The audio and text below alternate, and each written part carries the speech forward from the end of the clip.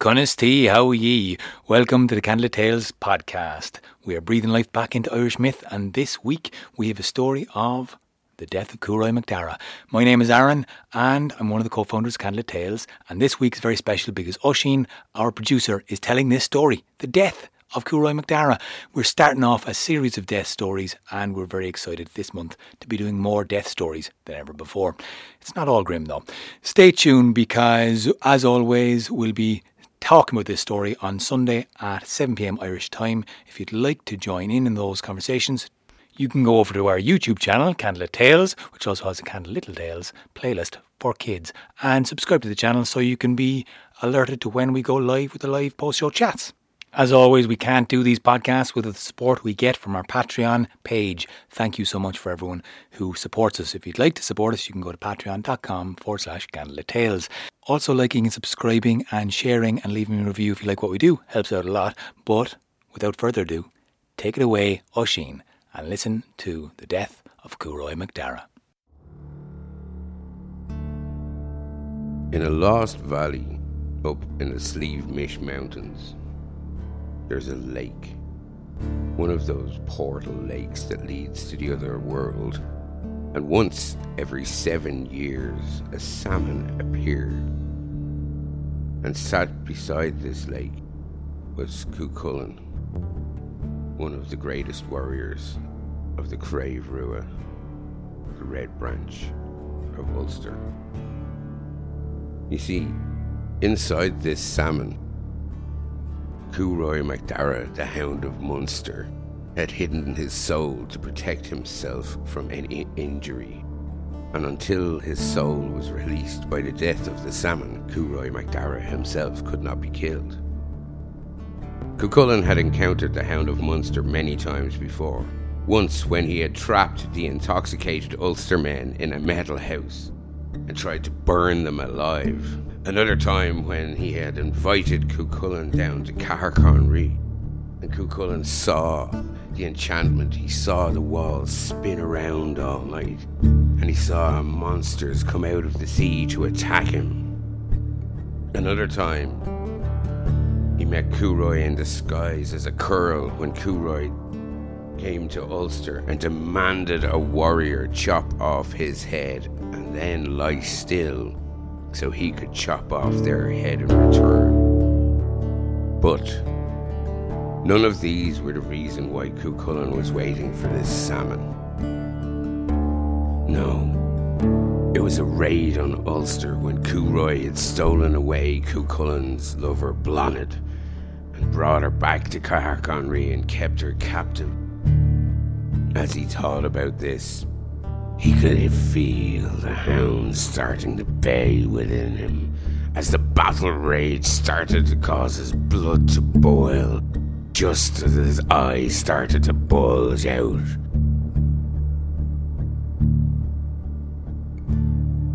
He felt a familiar hand on his shoulder.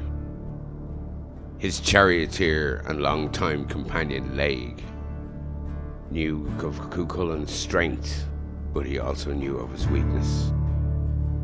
Cuchulainn was not patient, and Laig, as he had done many times before battle, had set up a game of fichel to distract Cuchulainn whilst he waited.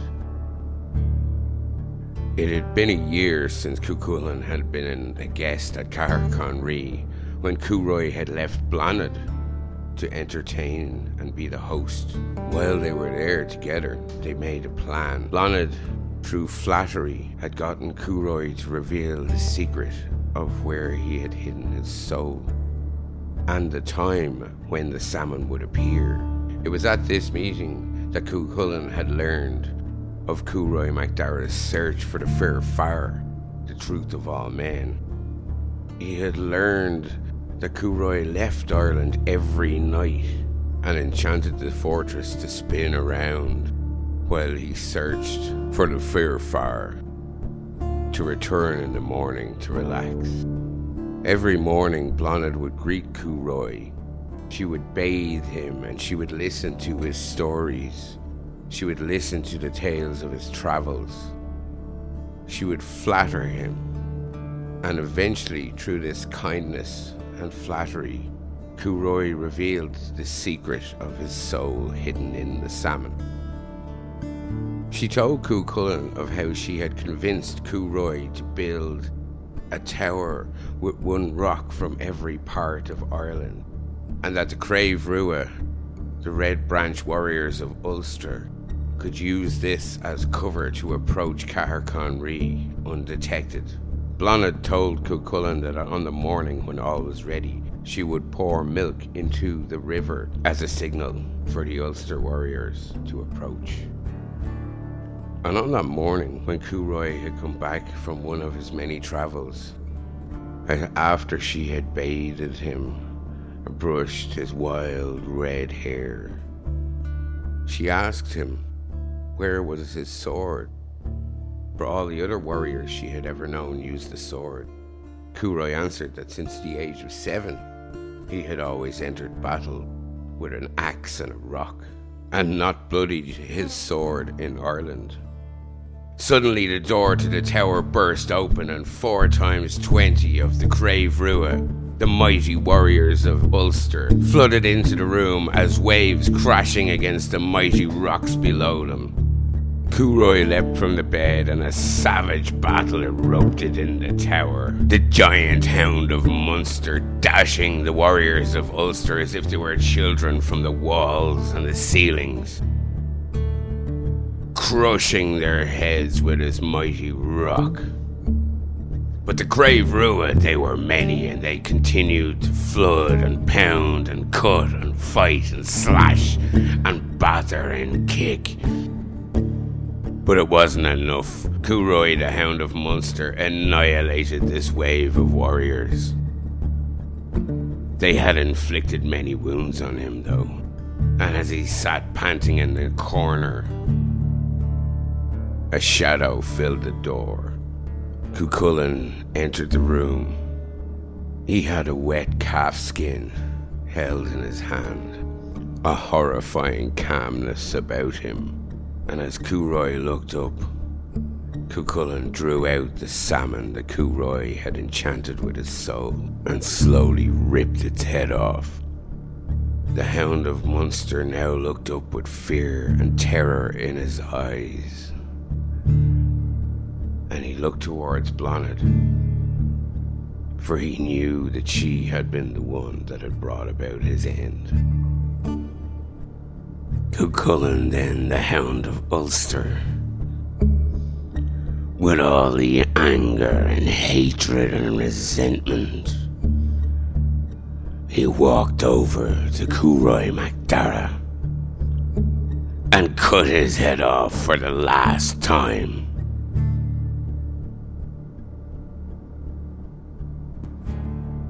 Crahura MacNassa, the king of the Ulstermen, entered then, and he saw Ferchtanna, the poet of Curoi MacDara, and he asked Ferchtanna to tell him some stories of Curoi, to sing the praises of his master, surely to immortalize him in the tales of myths. But Ferchtanna's heart was broken at the death of his master, and he could not bear to sing any more praises or any more stories of Curoi MacDara. Ferchtanna asked, "What of Blonid then?"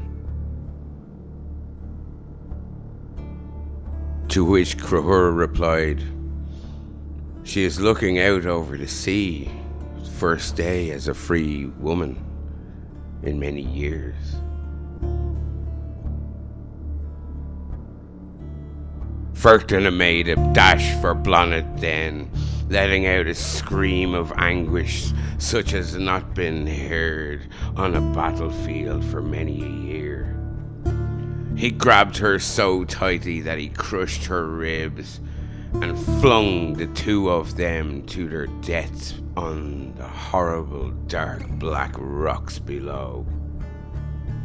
And as the waves crashed over and took them both back out to sea, Cuchulainn wept for Blonid.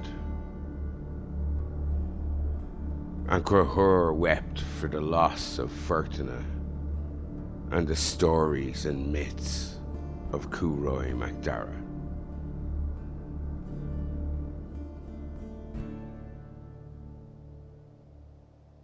Thanks so much for listening, guys. This podcast was produced and edited by Oisín Ryan. The story was by Oisín Ryan, and the music was by Oisín Ryan.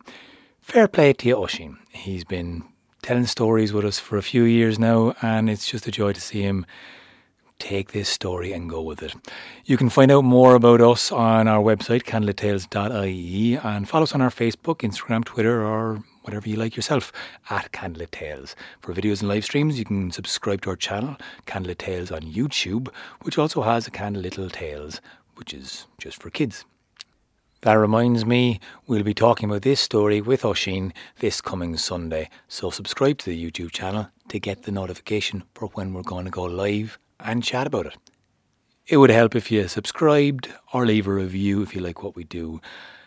Liking and subscribing to our channel really helps us grow and reach more people. And if you'd like to give us more support directly to us, you can chip in a few bob at patreon.com/Candlelit Tales.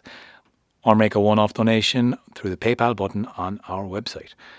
Stay tuned for more stories. Keep safe, keep sound, and look forward to the rest of the Death series coming later this month.